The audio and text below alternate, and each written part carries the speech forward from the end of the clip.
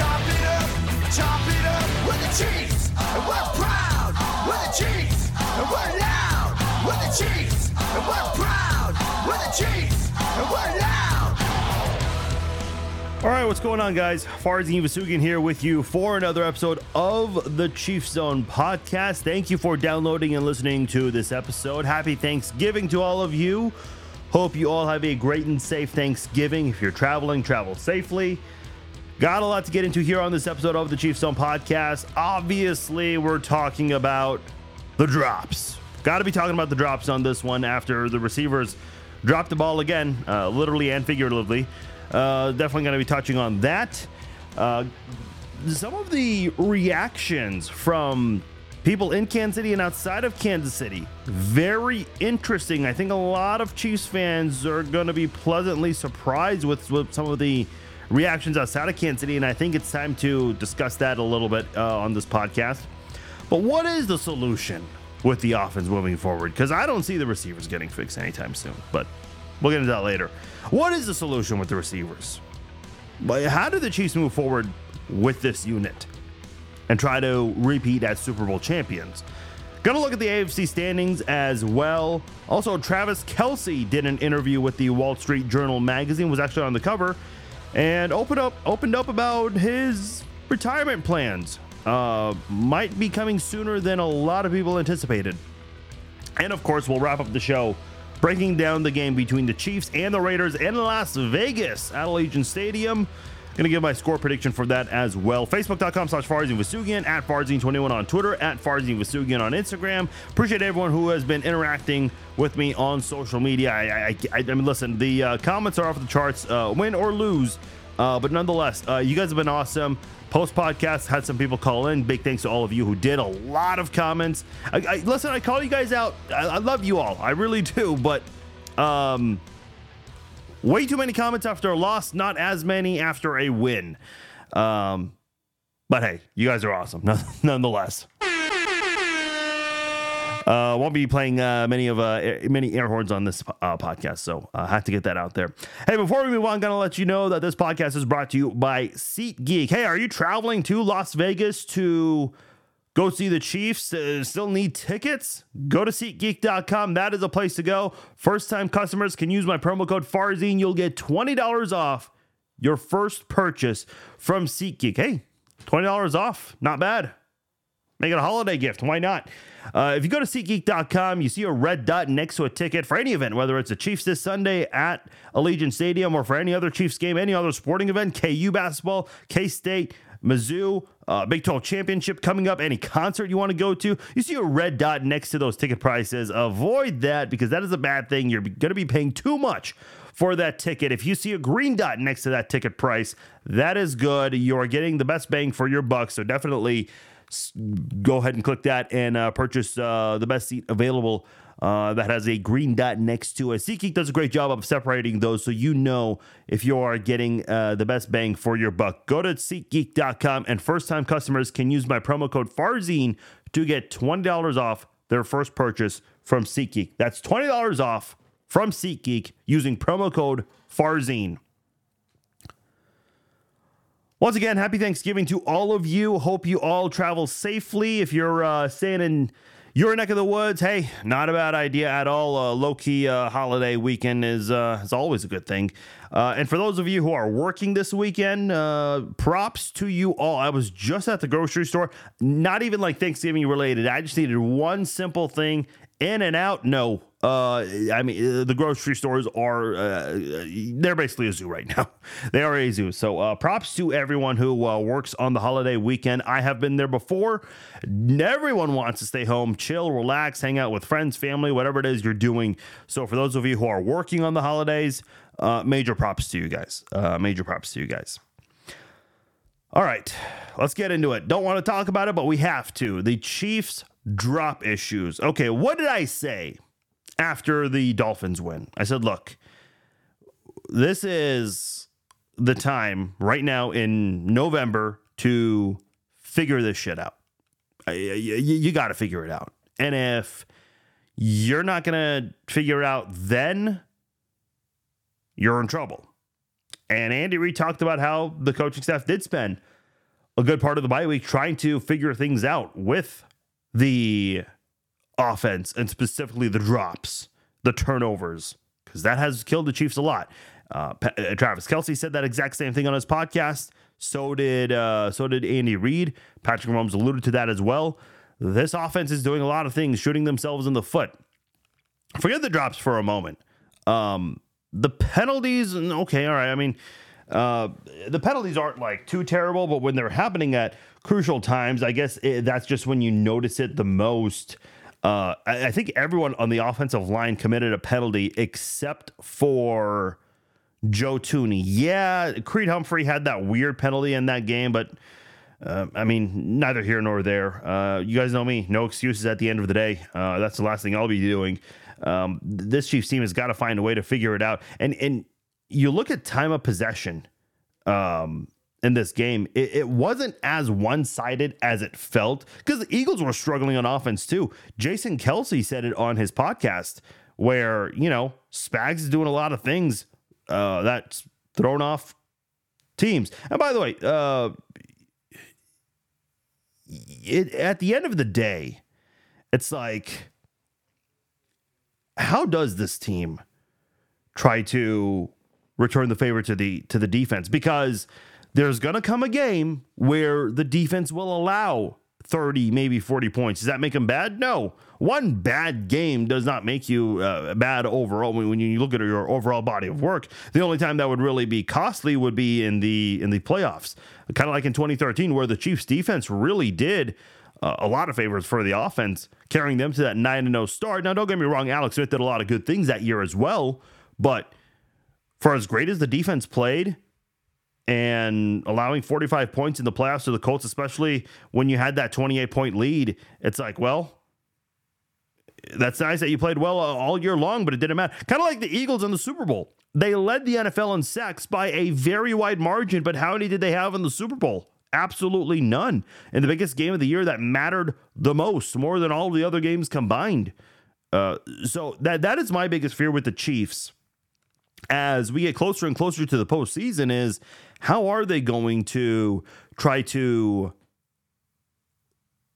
fix some of these issues here? What is the solution? And I said a moment ago, like, forget the drops for a moment. I mentioned everyone except for Joe Thuney on the offensive line committed a penalty. Travis Kelce committed a penalty. And then when it came to the red zone, and by the way, you guys know me, I'm very key on like taking the points because I think so many times when you watch football games, hindsight being 2020, because you just never know in the long run how things are going to pan out. Like, look at the Cowboys-Eagles game, for example. The Cowboys kept going for it on fourth down so many times, but little did they know they would have so many opportunities. If they knew they would have had all those opportunities, they would have kicked the field goal every single time, and they probably would have won the game. Now, at the same time, maybe the Eagles would have had a little bit of a different trajectory in terms of the game plan as the rest of the game would unfold. But again, you can't really go into an alternate universe and discuss that kind of thing. I'm not big on that kind of thing. My point is, when the Chiefs did go for it on fourth down, I love the call. I love the idea. I love the execution. They got it done, obviously, because at that point, it's like, man, you need to get 7 points. You cannot, you can't settle for a field goal. You just can't. So I love the idea to go for it.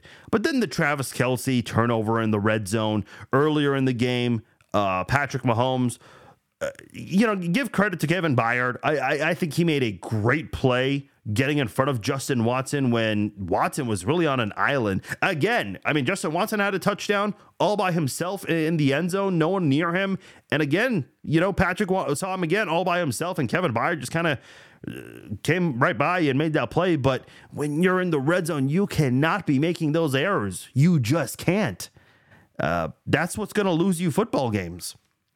I'd rather turn it over in the red zone, like when you're close to scoring, opposed to being backed up in your own red zone, because then you're just gifting points right there. Because the Eagles did not have an easy time scoring in this game.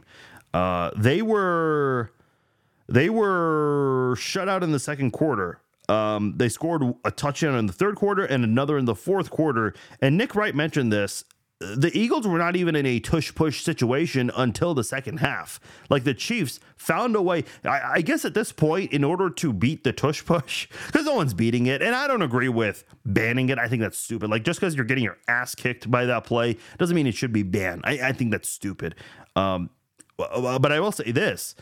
If you want to beat it, the best way to beat it is by not allowing them to attempt it. And by not allowing them to attempt it, you don't allow them to be in position to be able to do that kind of thing. And the Chiefs did a good job with that for the most part. I'll say this for the defense, because I don't have a lot of things to say about the defense. Like, Trent McDuffie, awesome. The Chiefs trading up to get him, looking back at that now, phenomenal. Like, that was a great move by Brett Veach. And I think it's going to be a lot of fun seeing Trent McDuffie for years to come with this defense. And I hope L'Jarius Sneed sticks around, because this could be the best cornerback duo for a long time. And listen, I think the jury is still out on Nazeed Johnson, who the Chiefs drafted last year. Chiefs drafted a lot of cornerbacks last year. Josh Williams, who, I know he hasn't made a lot of noise this year, nor has Jalen Watson, but I'd still rather have those guys on the team than not. So, the thing with the reason I bring up the defense is because the offense, they're not doing anything in the second half, and the defense is going to get tired of that eventually. By the way, I'm looking at the stats from that game. The Chiefs were 8 of 17 on third down. They were 6 of 8 at halftime. So they only converted twice on third down in the second half. That's not good.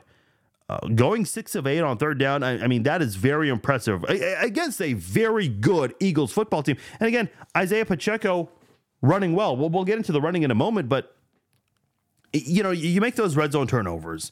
You're committing all these penalties. And then on top of that, the drops. Obviously, the big drop was the Marquez Valdes-Scantling. And,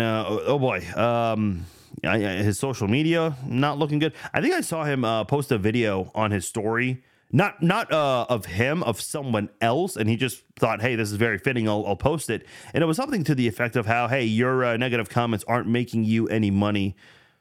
Okay, we get it. You're an NFL player. You're making money, which is why you should be catching the ball. You're getting paid $10-11 million a year to do that kind of thing. And look, I know a lot of people talk about MVS and how he did in Green Bay. I love the addition of MVS when he came into Kansas City. I actually liked the move and thought Andy Reid would be able to help him maximize his potential. We didn't see MVS hasn't been too big on drops this year. He's also not really stepping up and contributing like he did last year. I thought it was a good number 2 behind Juju, and he did some things filling in for Juju when he got hurt that I thought he did a great job of. This year, though, Marquez Valdes-Scantling, it's like, what are we getting from him this year? What is he now? 14 catches for 249 yards. He's averaging almost 18 yards a catch. That's cool. That's actually really cool. Doesn't really matter, though, if you're not catching those key passes there. And obviously, he had that fumble against Denver a couple of weeks ago. Like, that's never going to help either. And by the way, let's talk about the late game situation where Patrick Mahomes is throwing to guys who haven't even contributed all game long. Sky Moore getting his first reception late in the game. Marquez Valdes-Scantling, he had his third target of the game. And this is a guy who had 0 catches the entire game. The Chiefs are relying on guys late in the game who haven't caught a pass the entire game.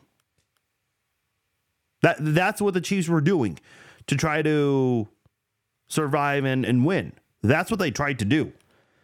Your best and most productive pass catcher, including Travis Kelce, was Justin Watson. Justin Watson's not a good player. He's just not. I think he's a good depth player. And I listen, I know I'm self-contradicting myself because I did say recently that this guy should get more snaps. Not because he's great, but because he's better than all of the other receivers on this team. And that's not saying much. That's really not saying much at all. Rashee Rice, a lot of people think this is the best receiver on the team all year. He had just 4 catches for 42. By the way, Justin Watson had 5 catches, was targeted 11 times. There was one play where Mahomes was throwing the ball at his direction, he beat his cornerback, Justin Watson, that is. For whatever reason, Watson is running towards the safety. And my immediate thought was, okay, what was the route here? But then the more I watch it, I realized, wait a minute, Mahomes is throwing this pass very close to the sidelines in a place where only Justin Watson can make a play. Like, this is not, unless someone's got some impressive basketball ups here, you're not picking off this pass. Maybe at best the defensive back can deflect it, but even then that's a tall order, the way Mahomes threw this ball and tried to hit Justin Watson with it. But Justin Watson was running in a different direction here. So, you know, I mentioned the turnovers and the penalty. On top of that, the receivers are not running the right routes. And Travis Kelce even brought this up after the Broncos lost. Guys not running the right routes. And he, raised his hand and said he's guilty of it as well. But obviously it's not just him. Like, everyone else is responsible for this as well.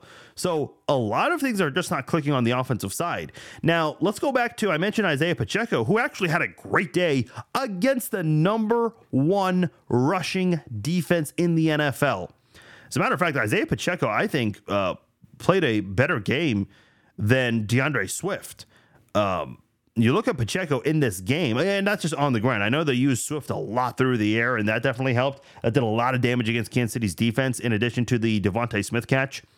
But you look at Isaiah Pacheco, he had 12 rushes in the first half and was basically gashing this number one run defense, which I said before the game, I said, this is a concern of mine. And Isaiah Pacheco, man, I mean, this guy proved he can be one of the best running backs in the NFL. But you run the ball with him 12 times. You only run it 7 times with him in the second half. By the way, to be clear, 12 times in the first half, 7 in the second half. And listen, I get it, 19 carries is a lot in one game, especially in Andy Reid's offense. But when this is what's working, why do you shy away from it? Even when the Chiefs committed a holding penalty and it became 1st and 20 at one point in the second half, Andy Reid still called for a run play. I'm like, awesome, great, more of this, please. Because 90% of play callers would have probably called a passing play in that situation. I remember, back when the Chiefs had guys like Priest Holmes, Larry Johnson, Jamal Charles, and it would be third and very long, like 3rd and 15, 19, 20, something along those lines. You would still see the Chiefs call for running plays, and it would work sometimes. Crazy enough, you would pick up the first down because that's what the Chiefs. Now, I'm not saying in a 3rd and 19 situation today, I would want to see the Chiefs do that. But on 1st and 20, when they were still running the ball, even Jerick McKinnon got involved a little bit in just one carry, but that was a huge carry that he had. Clyde Edwards-Helaire, he ran twice, one for 12 yards and another for 8 yards. And you all know, we all love to pick on Clyde Edwards-Helaire. Very small sample size, but the 3 times that CEH and Jerick McKinnon carried the ball, they combined for 27 yards. I mean, it's almost 30 yards right there off 3 carries. So obviously that is way over the preferred average per carry that you want, yard per carry average there. So for the Chiefs to just shy away from the running game, to me, it's like, and by the way, I know what people are going to say. Well, yeah, the Eagles made adjustments. Okay, so what's the next option here? Throw it to the receiving corp that's basically been dropping passes. They lead the league in dropped passes. Okay, 26. Even Garrett Dieter, who knows a lot of these guys, was like, dude, 26 drops? That's wild. Something's just not clicking with this Chiefs unit right now. And let me say this. It would be one thing. Remember in 2010, 2008, 2009, 2010, almost his entire career, as great as he was of a player, the one big error that Dwayne Bowe had were the drops. Everyone was frustrated with that. And I think the most infamous drop, technically it was not I don't think this counts as a drop. It's a fumble. It's not a drop, but it was an onside kick recovery where the Chargers were basically in peril. Dwayne Bowe had it in his hands, on his chest, and it just slips out. And the Chargers recover, and they go on to win the game. Back in late 2008, I think it was. And if I'm not mistaken, I think that was the game that Carl Peterson was forced to resign, a.k.a. told to that he would get fired. So to me, it's like, you see that, okay, that was just one player in that era. And again, Chiefs were very patient with him because he was really all they had, despite the consistent issues with drops. But this unit right now, this is a Chiefs team that the entire wide receiver room is dropping passes here. Let me just pull up the Chiefs roster on Our Lads. Shout out to Dan Shanka, friend of the podcast. He's opened up about this. He's had some health issues, so hopefully he's doing well. Hopefully he's doing better. Haven't had a chance to reach out to him lately, so I definitely want to check on him, see how he's doing. But he and his team do a great job at OurLads.com with their depth charts. But look at the wide receivers, okay? MVS, he's had a couple. He had the infamous drop this past Monday, and he had the fumble against the Broncos, which definitely hurt the Chiefs on a drive where they were starting to pick things up. Justin Watson, he had a couple drops in this one. He had another drop earlier this season. Rashee Rice, even though he's been the most popular receiver this year by the team, he's had some drops as well. And it wasn't just Mahomes. Even in that Chicago Bears game when Blaine Gabbert came in during the blowout win, he was dropping passes. One of them, I think, was tipped for an interception, too. Sky Moore is at his drops. Kadarius Toney, everyone remembers week 1 and the drops he had. Mecole Hardman, which at this point, it's like, what was the point of that trade? Now we know why the Jets basically didn't demand diddly shit for this guy.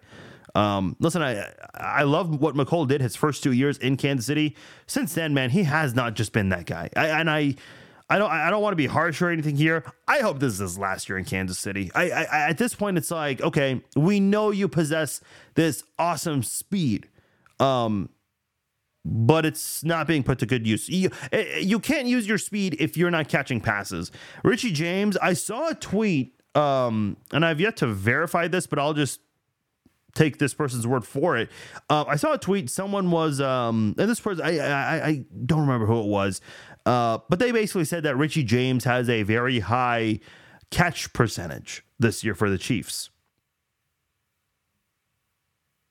Okay.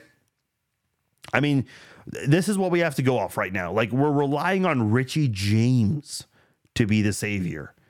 He was not as productive, but he was like the most productive receiver for the Giants last year. But this is kind of what you're... oh, by the way, a correction. Richie James only has 1 catch this year. So I'm guessing this is for his entire career, because there's no way it's based off this season. Because he only has 3 targets this year due to injury, but you get the idea. But he's expected to come back soon. And I know Dave Tope said that he is the preferred return specialist. So make what you want out of that. I'm not really here to talk about special teams. It's not really a concern of mine, though I will say Harrison Butker, perfect all year long, made every single PAT and field goal this year. So good on him. But to me, this is a coaching issue. When it's happening to everybody, and I mean everybody, even Montreal Washington, who I don't think he's been targeted on offense this year when he has played for the Chiefs, but he has dropped he fumbled a punt return, I should say. So did Mecole Hardman. So I don't know. At this point, it's like, okay, I get it. The receivers are just bad. They're not good at catching the ball. I'm not mad at the receivers anymore. At this point, my anger and frustration has kind of shifted from the receivers to the coaches. What are the coaches doing? Because I said this earlier this year. This is a very easy fix to make, okay? If these guys were just bad, it'd be like, okay, like they can't run the right routes. They're struggling to even get open. They can't even do any of that. Don't get me wrong, route running has been an issue, and I said that earlier on, but it's not like these guys can't play at all, okay? But it's like, okay, you've had time to address this. Today's date is November the 22nd, and we're here. So if this is still an issue today on November the 22nd, I don't know at this point, like when it's going to fix. Andy Reid said in the press conference, and so did Patrick Mahomes, that we're going to get this fixed. Travis Kelce said on the podcast, I've heard this all year long. And I've heard the national media say from week 1, hey, the Chiefs will be okay. They'll figure it out. It's November the 22nd, man. It's not September the 17th or whatever the date was for the home opener this year. You got to figure it out. By the way, September the 7th. I don't know why I said the 17th. We're here now. It's been 2.5 months. The issues you had 2.5 months ago are still happening today. So I don't know at this rate what confidence do we have left. Now, I do want to touch on the wide receivers coach, Connor Embry, because he did a press conference on Friday. Normally the coordinators do their pressers on Thursday. Now, because this is a Monday night game, Friday was a Thursday. So listen, if you know the NFL schedule and how that all works out, the NFL clock, you know what I mean. I'm not going to elaborate on that much, but because it was a Monday night game, everything was pushed back one day.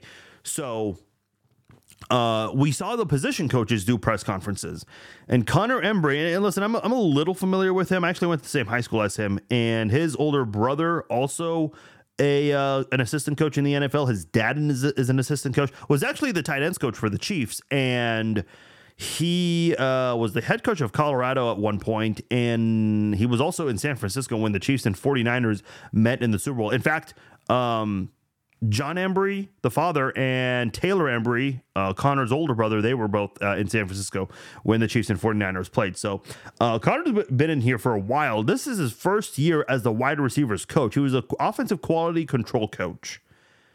He did a press conference. He's done a couple of press conferences, and he seemed just fine.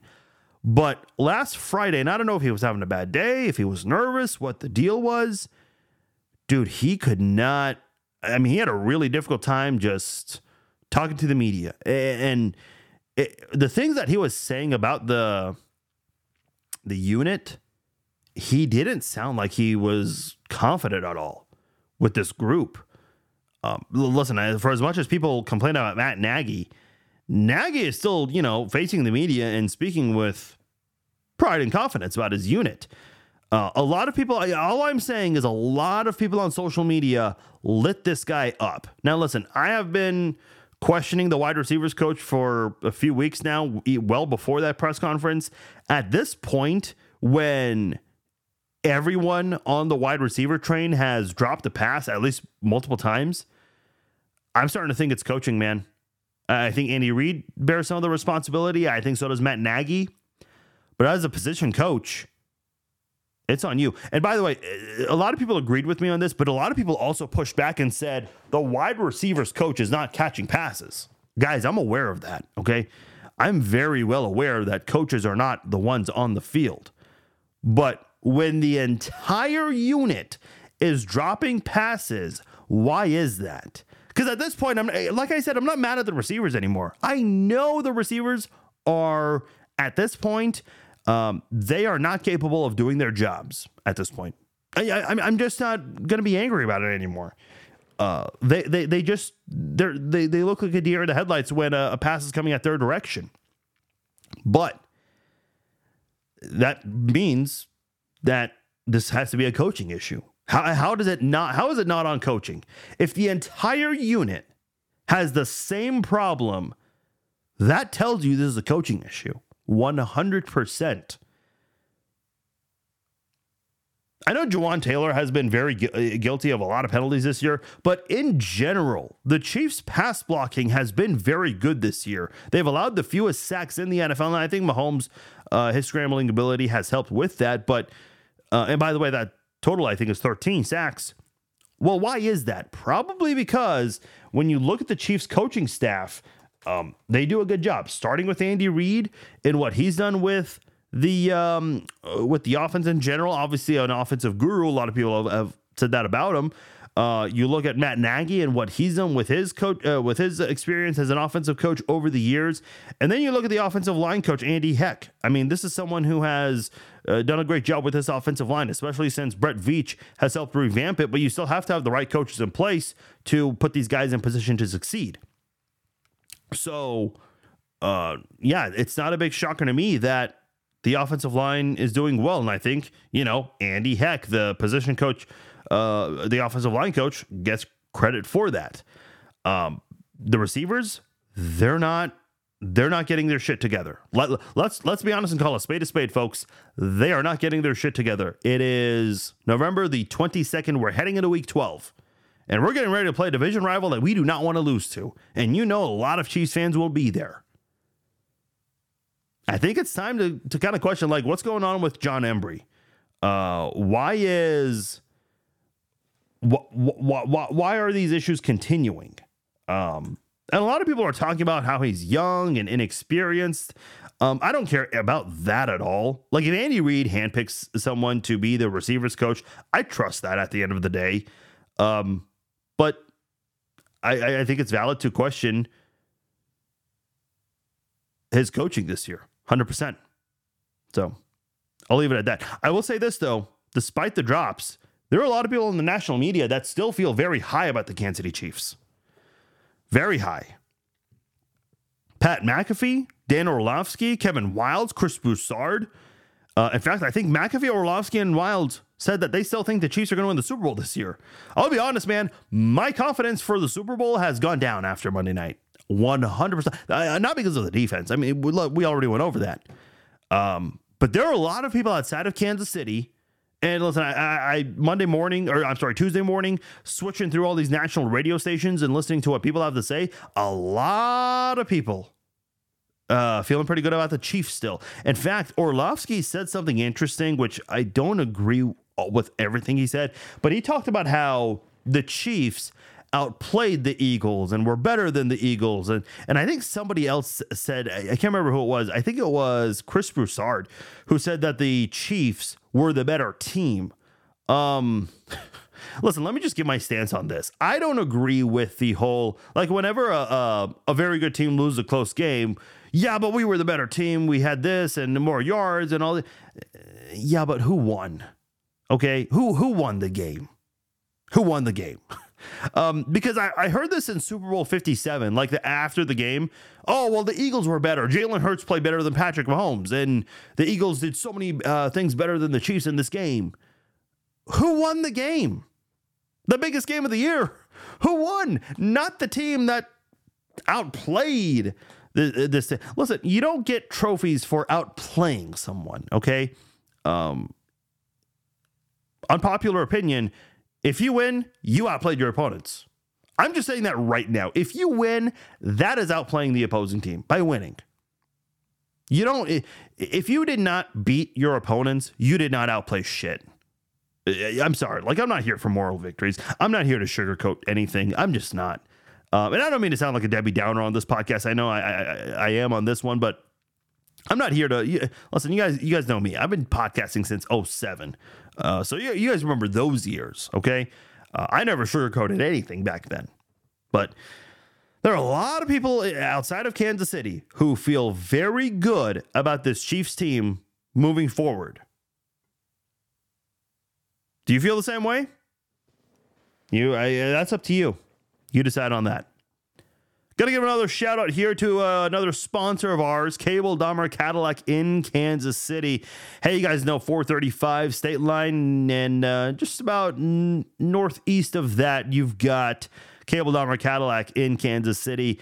This is where I went and got my Cadillac last month. My brother got a Cadillac from Cable Dahmer Cadillac from Scott Toddy, same guy I went to. So Scott obviously knows the family, and I'll tell you what, man, Scott's very professional, very good, very knowledgeable, knows a lot of things, and definitely helped me make my purchase. And I'll tell you what, if you guys want a Cadillac, you want another vehicle, go to Scott Toddy at Cable Dahmer Cadillac. Can definitely help you with your car buying needs, new or used. Go to Cable Dahmer Cadillac. Tell them Farzine sent you. And I'll tell you what, man, you're in for a treat here because I've never had this before with a vehicle. Whenever I purchased a new vehicle in the past, I've never had this before, but I did have it at Cable Dahmer Cadillac with all the bells and whistles that come with a brand new vehicle in 2023, 2024. You have all these features that you have never seen before. They have someone to walk you through with it. Shout out to Mike. He actually told me he follows the podcast. So shout out to him and everything as a follower, and also helping me get familiar with my Cadillac. Because there were a lot of features on that thing that I had no idea about. And he definitely helped me get familiar with it. When I left the dealership, I knew everything about the Cadillac that I needed to know. Go to Cable Dahmer Cadillac, tell him Farzine sent you, ask for Scott Toddy, and he will help you find the car you need. Okay, moving on. By the way, I forgot to mention this at the beginning of the podcast. Apologies for not doing a live show Tuesday night. I'm just telling you right now, and it's kind of Thanksgiving related, but also not. This has been a very wild week for me. I have not had a chance to do a podcast. I said I was going to do it late Tuesday night for our preview. I'm actually doing this Wednesday morning. It is 6:35 right now. So I started this podcast. Let's see, we're almost 35 minutes in. Yeah, started this at 6:01. That early doing the podcast. So apologies for not doing a live podcast. A lot of people were asking, hey, where's the podcast? So yeah, everyone's going to be listening to the archived version this week. Also this week, just because with everything going on, but with time constraints and everything, we're not going to be doing a week 11 roundup and a week 12 preview, but we are going to still do a different version of that, and more so just look at the standings here, because I think it is very important that we look at the the conference rather, because we're at a point right now where, the Chiefs don't have the number 1 seed at the moment, and that's not a huge deal. We can definitely take a look at that in a moment, but the Chiefs will get it back. By the way, one key reason the Chiefs don't have the number 1 seed is because the Ravens have yet to have their bye week. They will get that in the next game. In fact, Sunday night, Chargers and Ravens. Guess who we're rooting for? Sure as hell not the Ravens. And listen, the Chargers are the Chargers, by the way, I don't want to get into this too much. The Chargers are the worst team in the AFC West right now. I did not see that coming going into week 12. No way in hell I would have said the Chargers would be the worst team. But here we are. So you look at the AFC right now. You've got the Ravens, who have the number 1 seed at the moment. The Chiefs are holding the number 2 seed. And by the way, there is a 4-way tie. Chiefs 7-3, Jacksonville 7-3, Dolphins 7-3, and the Browns are 7-3. And by the way, the Browns obviously are not in position for the number 2 seed because they're behind Baltimore in that division. And by the way, give credit to Cleveland, because everybody wrote off Cleveland after the Deshaun Watson injury. They're the second best team in what everyone's calling the toughest division in the NFL. Obviously, in terms of total quality wins and everything, that's going to go down because the Bengals, their season is essentially over with Joe Burrow gone. And I think there needs to be a discussion about whether or not this guy's injury prone. You just paid him a lot of money. Your offensive line is not very good, and that needs to be rebuilt in the offseason if you want to protect Joe Burrow. And even then, you're already struggling there, because guess who is allowing the NFL in QB pressures this year? Yeah. The guy they overpaid, Orlando Brown. And by the way, I'm starting to see Bengals fans online. They're starting to say, oh, yeah, Chiefs fans were right. I even saw one comment. Somebody sent me a list of comments from a Bengals Facebook group. Somebody wrote that they thought Chiefs fans were just bitter haters. And now they're admitting that Chiefs fans are right. Yeah. This is one of those, hate to say I told you so, but I told you so. It's one of those things. But anyway, looking at the conference, there's a 3-way tie, essentially, because we can't really include Cleveland for the number 2 seed. And if you are Kansas City, you have that advantage because you beat Jacksonville, you beat Miami, were not the prettiest of wins, but still beat them. So at the end of the day, and by the way, Baltimore, as great as they've been, and I think they lead the NFL in net points. They have the second most points behind Miami. And again, part of that is because they've yet to take their bye week. They do lead the NFL in net points, though. That is probably the biggest one right there. By the way, the Chiefs are 4th in that category, but a very big gap, even from 1 and 2. Like the Bills, they're 6 and 5, but have the second most net points in the AFC. Miami, they're 3rd. There's an even bigger gap there, but they've got 67 points. That's 67 net positive points, that is, and the Chiefs are at 61. So, listen, for as frustrating as it has been for the Chiefs, that's a key category right there at the end of the day. That, to me, is going to be the difference maker moving forward. So, if you're the Chiefs, yeah, this loss sucks, And I heard Mark Van Sickle say this on KCMO. If the Chiefs and Ravens win out, the Chiefs do get the number 1 seed. Again, the Chiefs don't have it at the moment because Baltimore has a half-game lead since they haven't had the bye week yet. They've played more games than Kansas City. And I mentioned Sunday Night Football, Ravens-Chargers. Once that game is over, the Ravens will have their bye week the following week, and then at that point, we'll then see a change there. So if the Chiefs can avoid losses here, and it's going to be very key, they'll be in position to get the number 1 seed back. Let's look at the schedule for a moment here. Okay, you're playing the Raiders. We'll get to that in a moment. You have the Raiders twice.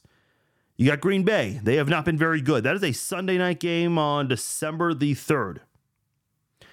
You've got the Buffalo Bills on December the 10th. They've been very inconsistent. They've had Kansas City's number in the regular season, but not in the postseason. But none of that matters for this game.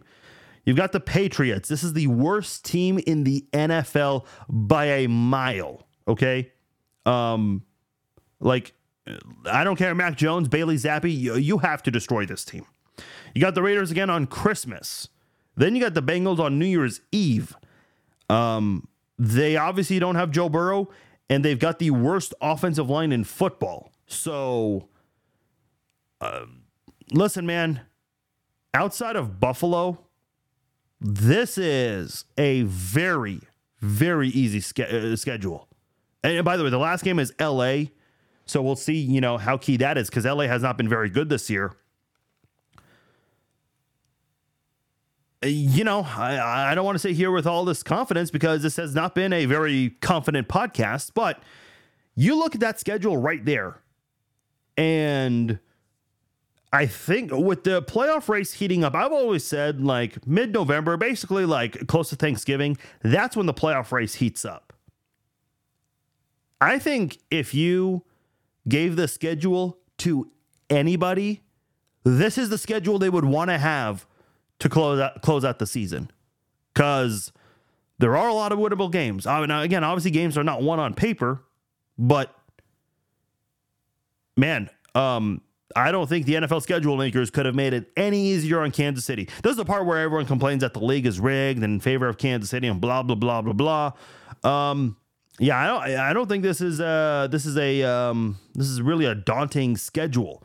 And you know how things work. It's getting colder. No one's 100%. Everyone's tired. Everyone's exhausted. Unfortunately, you're going to have some injuries that unexpectedly come up late in the year. That'll be season ending and could impact the start of next season. That's just the way the sport works. So if the Chiefs can stay healthy, man. And by the way, they're getting Nick Bolton back in about 3 weeks, maybe 3-4 weeks. And that can only help with how great this defense is playing. So, yeah, got to win these games. Got to win these games here. Very, very key.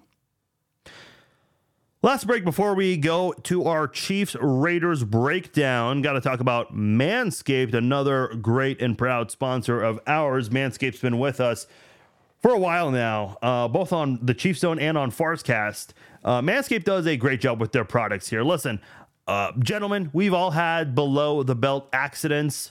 We've all been there trying to take care of the body down there. Yeah, we've had some bloodshed down there. Everyone has at some point or another. And I'll tell you what, Manscaped helps reduce that. They do a great job with the lawnmower. I started out with the lawnmower 4.0, and I'll tell you what, I used that for the first time. This might be one of the best products I've ever had. One of the best things in sliced bread. I will put it that way.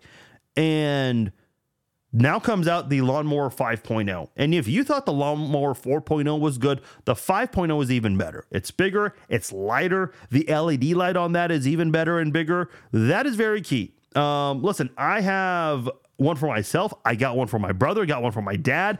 Ladies, if you got a gentleman in your life, whether it's your boyfriend, your husband, whoever it is, your father, your grandfather, this is definitely something that they would want to have. And I know what a lot of you are thinking. Isn't this an awkward gift to give to a father? Yeah, it is. But trust me, once they start using this, they are going to love it. It's going to be one of the best things they've ever had. Gentlemen, And ladies, help the gentleman in your life join the 7 million men who trust Manscaped. Go to manscaped.com. Use my promo code FARZINE20. You will get 20% off and free shipping. Again, that is promo code FARZINE20 for 20% off and free shipping at manscaped.com when you check out, whether it's a Lawnmower 5.0, the Beard Hedger, whatever it is. They've got a lot of great products on there. My personal preference is the Lawnmower 5.0. Get that. You will be happy. Again, promo code FARZINE20 for 20% off and free shipping. All right, before we get into the Chiefs and Raiders breakdown, I don't want to forget about this. So Travis Kelce was on the cover of the Wall Street Journal magazine, and in that article, obviously, when you're on the cover of these magazines, I know he did another one in the offseason. You always give them an interview, and you open up. You basically get a chance to, as the interviewer, talk about things that they may not talk about elsewhere. But Travis Kelce, he's been asked about this for a while. Obviously, he turned 34 during the season, and he has said in many interviews before the season started that he is planning on playing for a while. Doesn't plan on stopping anytime soon. Now, what has happened since then? Unfortunately, he had that knee injury in practice right before the season opener against the Detroit Lions. Not very good there. Obviously, he missed that game against Detroit. And then against the Minnesota Vikings, suffered that lower body injury, that ankle injury there. So Travis Kelce has had multiple injuries this year, and at one point was statistically the best tight end in the NFL. But he's taken steps back, has not played his best football yet. Some people think that lovely lady in his life is causing a distraction, as if, none of these players, have had, super hot. Listen, there are a lot of, if you just follow any of these players on social media, obviously they'll post pictures of themselves with their girl and friends, all that. Listen, they got a lot of cuties, okay? Now, not all of them are Taylor Swift, an international superstar.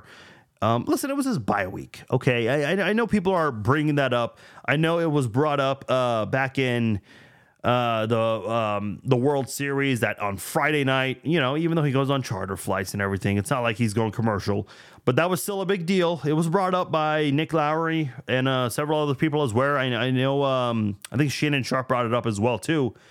A lot of people are on Travis Kelce right now because his personal life is basically under a microscope to a lot of people. And I said this, even when the Taylor Swift video went viral with the two of them kissing after her concert, it's like, okay, now it's going to be a story for football related reasons. Because in this interview with Wall Street Journal magazine, he opened up about retirement. And he said he has been contemplating it. He talked about the 10 surgeries that he has had, and he feels every single one of them. Listen, I'm not an athlete. I've had multiple knee surgeries on the same knee. When he says that he can still feel them like lingering as he's, playing and whatnot, I know what he's talking about, okay? It doesn't take an athlete to understand that perspective, that side of things. Now,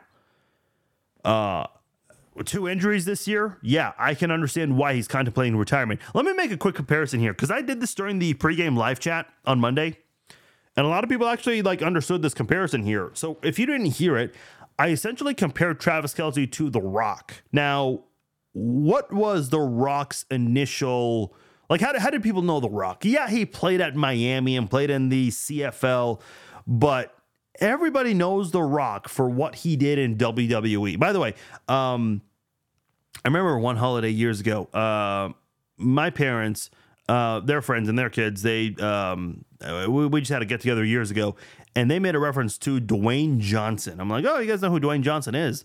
They're like, yeah, he hosted the People's Nickelodeon Kids Choice Awards. I'm like, oh, that's what you know him for. And I showed him on my phone a clip of him in WWE.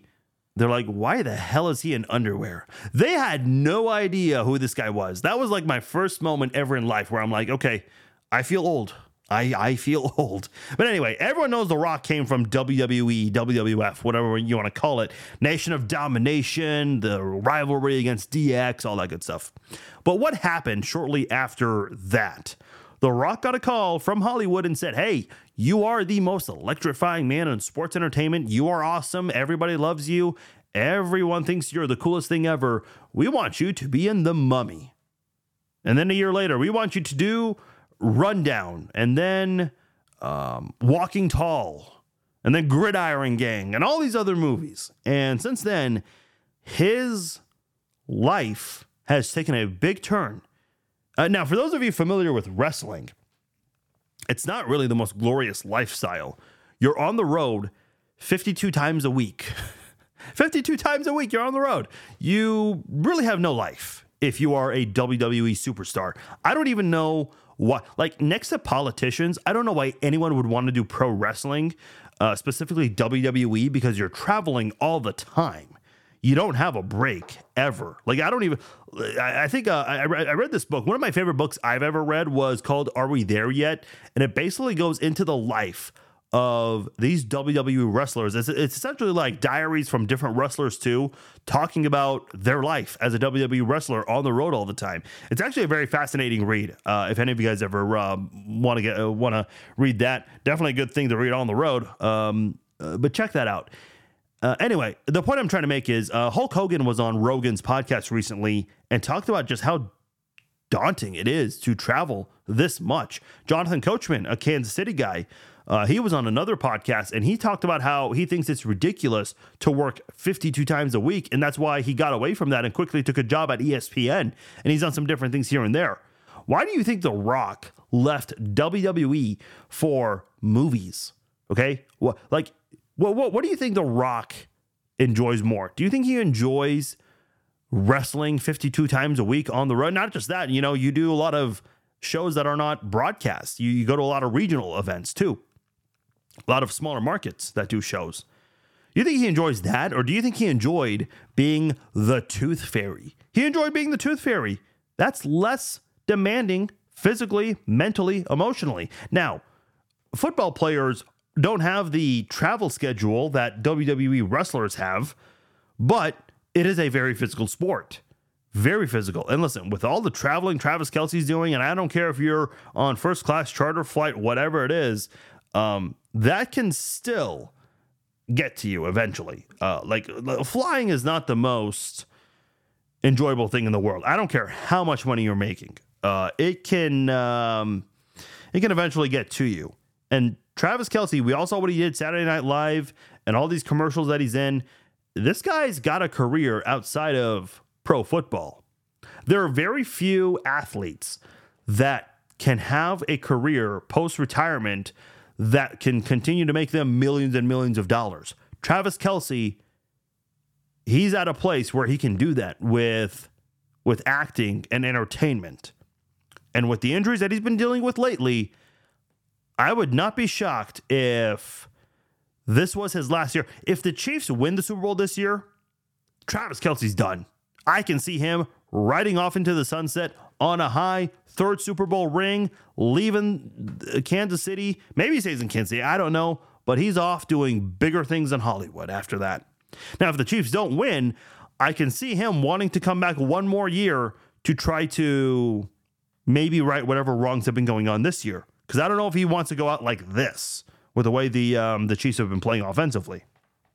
But my point is, Travis Kelce has this massive opportunity outside of pro football, and it's going to be physically less taxing, emotionally probably going to be less frustrating, and I think, for his mental state, it's going to be good.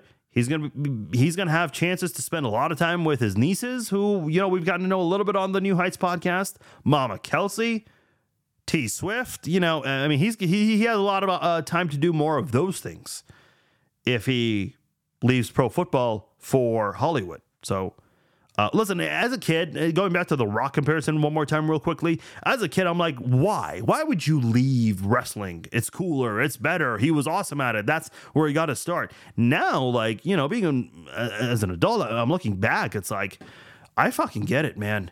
You got to do what's best for you. I get it.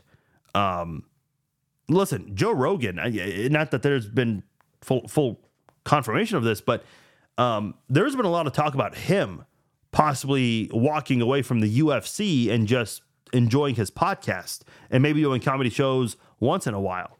I get it. Not that Rogan has this demanding schedule in his life, but there are times where it's like you just think it's time. It is time to put it to bed, put it to rest, and move on. But listen, I would love to be in Travis Kelce's shoes. The guy has had a fascinating 12 months, everything he's done. And not only, listen, let's just say the Chiefs never win a game the rest of the year. Travis Kelce can walk away and say, look, this is just not for me anymore. I'm done playing football. I've got another bright career ahead of me. How many athletes can say that? There's no one in this world, like normal people, who can say that kind of thing.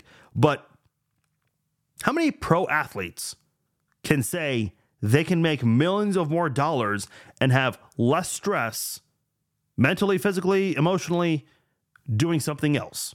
This is a very rare opportunity. So it would not shock me one bit, even if the Chiefs don't win the Super Bowl, it would not shock me one bit if this was Travis Kelce's final year playing football. I know a lot of people don't want to hear it, but that is a reality at the end of the day. And it's going to be a sad day because, we thought we would never see a good tight end when Tony Gonzalez was traded to Atlanta. Man, you got someone better. And there's no way in hell you're ever going to top Travis Kelce. Like, topping Tony Gonzalez, that was already difficult. There's no way you're going to get anything better than Travis Kelce at the tight end position. There is no way you can do that. It's kind of like the Packers. They had Brett Favre and then Aaron Rodgers for 31 years combined, I think. That is impossible to do. Damn near impossible. So, listen. Luck plays a role in that sometimes, especially with Kelce falling to the third round. But you just got to enjoy the good times while they last. And I don't think it'll last much longer, to be honest with you. Maybe one more year at best. That's my guess. All right, let's get into it. Raiders, Chiefs preview here. Announcers for this game. If you're watching this game, you are going to be in for a treat because it is everyone's favorite duo in Kansas City. Kevin Harlan and Trent Green. You already know it. The Raiders fans are going to be complaining about the announcers because they're both KC guys. They both have they both were with the Chiefs at one point, and they both still live in Kansas City. So we already know the biasness coming with this crew here. So I'm excited to see how this goes. This will be a lot of fun. Lan Clark going to be the referee. Antonio Pierce, the head coach. Antonio Pierce is a former player of Steve Spagnuolo. Steve Spagnuolo compared Antonio Pierce to Nick Bolton, which I thought was interesting. And Spags actually had conversations about Antonio Pierce coaching in football and said, hey, look, why don't you start with high school and just go from there, see how you like it. And here he is. He's now a head coach in the NFL. And hey, so far, not too bad. Obviously, the Raiders are in a weird spot and you're firing McDaniels, but so far, people in Las Vegas, they're happy with him. They're definitely happy with him. Now, overall body of work has not been great. Brian Johnson, he's been elevated to become the offensive coordinator after they fired their offensive coordinator with Josh McDaniels. 4th worst in total offense, 22nd in passing, 31st in rushing, second worst, and 26th in points per game, scoring just under 17 points per game. The Raiders also have a -7 turnover differential. That is the second worst in the NFL. So you have all of that. And they had Jimmy G for most of this year, but they haven't been happy with his production. They signed him to that weird 3-year, $60-some million deal, I think it was. And if I'm not mistaken, they even restructured it before the season even started, which, I kind of question that right there, but topic for another time. Nonetheless, though, the Raiders just have not been very good this year, taking care of the football, moving the football. Yes, they have Devontae Adams, but outside of him, they don't really have much. Aiden O'Connell taking control now of the offense. Started 4 games this year. He's played in another one. He started the week 4 game when Jimmy G was hurt. He threw for 238 yards, and that one was 24 of 39 passing. Didn't have a touchdown, but did run in that one against the Chargers. Was sacked 7 times, though. That was when Khalil Mack was off to that wild start. Actually came very close to tying Derek Thomas's single game record. Now, you look at the last 3 games where he's been starting, 56 of 93 passing, that's 60%, 211 yards per game. He threw for 271 yards against Miami. That is the best he's had so far as a rookie. And I didn't mention that he is a rookie this year, drafted in the 4th round. Was sacked 5 times against Miami. I'm sorry. He's been sacked 5 times in the last 3 games. Correction there. In these 3 games, he's thrown 2 touchdowns and 4 picks. He threw 3 picks against Miami. So overall, total this year, 3 touchdowns, 6 interceptions.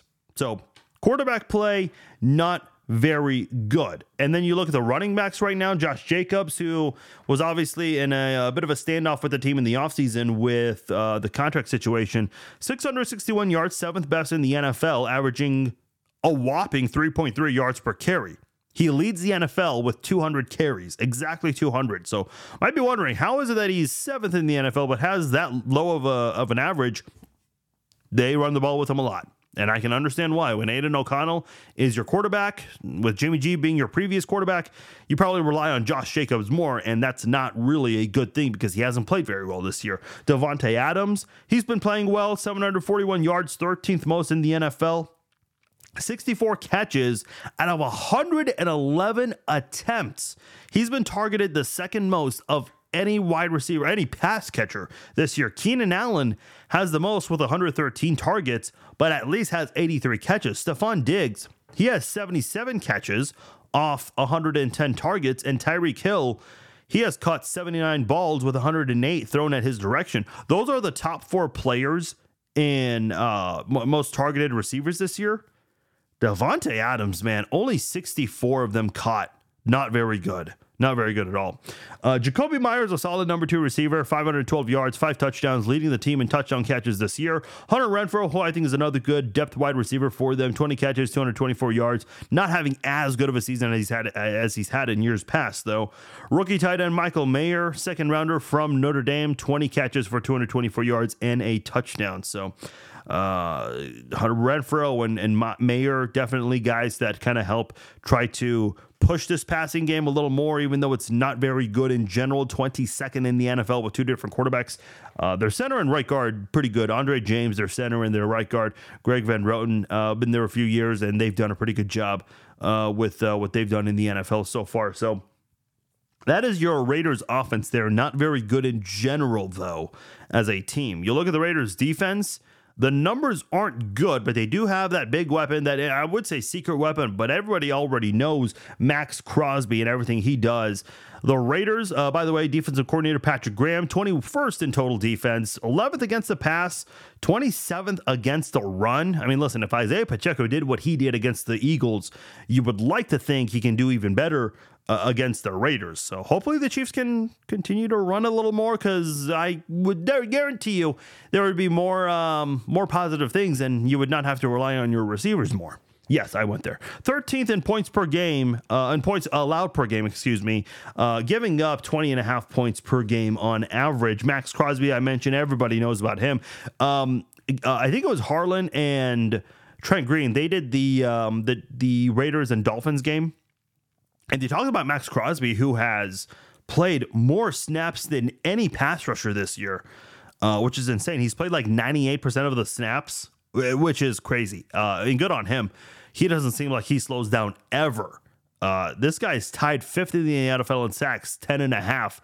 2nd in tackles for a loss with 14. So Jawan Taylor and Max Crosby is going to be definitely going to be one where the Raiders have the advantage. 2nd on the team in sacks is linebacker Robert Spillane. He also leads the team in tackles with 94. Just outside of the top 10 in the NFL in tackles. So there's a big gap between 1 and 2 in total sacks on the Raiders defense, which is why they're not very good. I told you the numbers earlier. They're allowing a lot of yards, especially on the ground. Tyree Wilson, Adam Butler, 2 very bad defensive tackles on that Raiders defensive line. So listen, I'll just say this. I have very high expectations from Joe Thuney, Trey Smith, Creed Humphrey.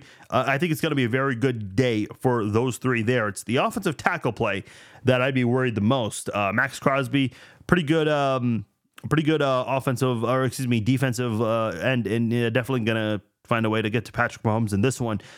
Defensive backs, very familiar name here. Marcus Peters, who the Chiefs drafted back in 2015 out of Washington.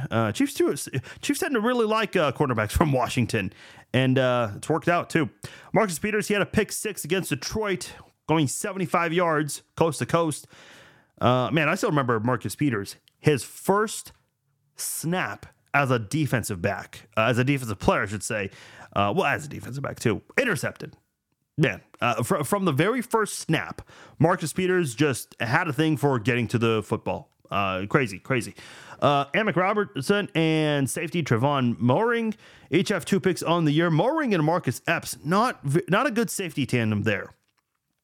Look, for as much as I'd like to think the Chiefs are going to run heavy, when we know they're not, at some point they're going to just utilize the hell out of the passing game. Well, you're going to have a chance to get some opportunities because they don't have a good last line of defense there with their safeties. So the Chiefs wide receivers have a chance to win this battle. Now, Marcus Peters, I'm guessing he's going to be going up against Marquez Valdes-Scantling the most. This is a chance to maybe look other, not because of MVS's last game, not at all, but because I think Marcus Peters is a good player. And listen, I know a lot of people have their opinions about Peters and his tackling and his off the field politics, because that was a thing before he left the Chiefs. He was very vocal about protesting and whatnot, which I think is silly to let that get in the way of someone's skills. I just think it's stupid, but nonetheless, Marcus Peters is still one of the better cornerbacks, not as good as he used to be. Obviously had that torn ACL he had last year, didn't play last year. So Peters is definitely trying to make the most of his time with the Raiders. He grew up in the Oakland area, grew up a Raiders fan. So this is definitely a special moment for him playing for the Raiders this year. But I think the Chiefs, when you look at the other defensive backs that the Raiders have, they can definitely beat those guys out. Now, the question is, can they catch? You answer that one. You guys can answer that one. So that is the Raiders defense in a nutshell. Kicker Daniel Carlson, very good season for him. 19 of 22. All 3 misses have been from long range. So 1 miss from the 40s and I think 2 from the 50s or above. So obviously a very consistent kicker there.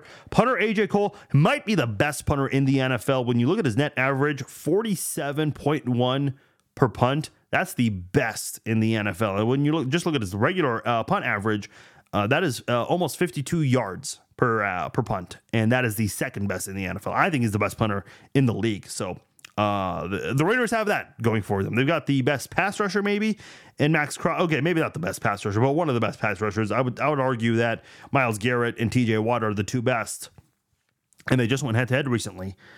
And then DeAndre Carter, top 10 in average return yards per play on punt returns. So that is the Raiders special teams unit there. Okay. Listen, you keep hearing it. You keep hearing your leaders, Andy Reid, Travis Kelce, Patrick Mahomes, all of them saying, we're going to get it fixed. We're going to get it figured out. Well, we've been hearing that since week 1. The bye week just passed. And against the best team in the NFL, the receivers did not show up. The offense did not show up. They did in the first half, but not in the second half. By the way, very key stat here. The Chiefs averaged 5.9 points per second half coming into Monday Night Football. That's now dropped to 5.3. They've been last in that category for a while now. They were right behind Washington. Now they're like even further behind. Okay. I'll just say this, I just don't know how much longer you want people to be patient, because I'll tell you right now, looking at the Chiefs schedule, obviously they're on the road here, but it is anticipated that there will be a lot of Chiefs fans there, because that's just the way games in Las Vegas work now. You get a lot of fans from the opposing team. So you have the Raiders, then you go visit the Packers. You come back home December the 10th against the Bills. If shit's not figured out by that time, you're getting the boo birds from your own fans, and rightfully so. And I think the confidence, a lot of the national media is still confident the Chiefs will win the Super Bowl. But if the Chiefs don't figure it out these next 2 games, they're also going to join Chiefs fans in the lack of confidence category, 100%. Look, it's the Raiders. It's a division rival here. You never want to lose, especially when you have a lot of fans who are going to travel for this game. So step it up. You got to step it up in this one here. I'm going to trust them. I'm going to trust them. My confidence has gone down, but you got to do it on the road against a division rival when their defense is not good. The Chiefs have faced worse defenses than this, but they're not able to play well for 4 quarters. The 4th quarter complaints has been out there for a while. This is the worst it's been, though. This is the worst it's been. 3 straight games, no second half points. That's changing this Sunday, I think. And I'll go for it, man. I think the Chiefs, they'll be able to rebound and do some things that we haven't seen a lot of this year. So I'm going 34. Woo-hoo. Yes, 34. I said 34. You guys haven't even heard the second half of it. Chiefs 34, Raiders 38. No, I'm just kidding. Raiders 34. No. And then, see, now I'm all mixed up here. Chiefs 34, Raiders 17. That is my score prediction. I was actually going to go 27-17, but I said, you know what? If Monday night's not a wake-up call, I don't know what will be. They have to wake up in this game. And if they don't, yeah, you know the drill after that. 34-17, Chiefs. That's my pick right there. All right, hey, quick reminder, no Red Friday live chat this Friday. Enjoy your time with your families. I know you guys probably all have better things to do on a holiday Friday, so no Red Friday live chat this Friday. There will not be a podcast Sunday after the game. Will there be a live portion of some sort? Yes. It's not going to be like the regular pregame, halftime, and postgame live stream. It's not going to be that kind of live stream for the game on Sunday. There will be some sort of a live stream. I will put it that way. So please make sure you tune in for that. All right, guys. I'm Farzin Vousoughian. I am out. Happy Thanksgiving once again. Be safe. Be kind to everyone working. Take care of yourselves. Enjoy the holiday.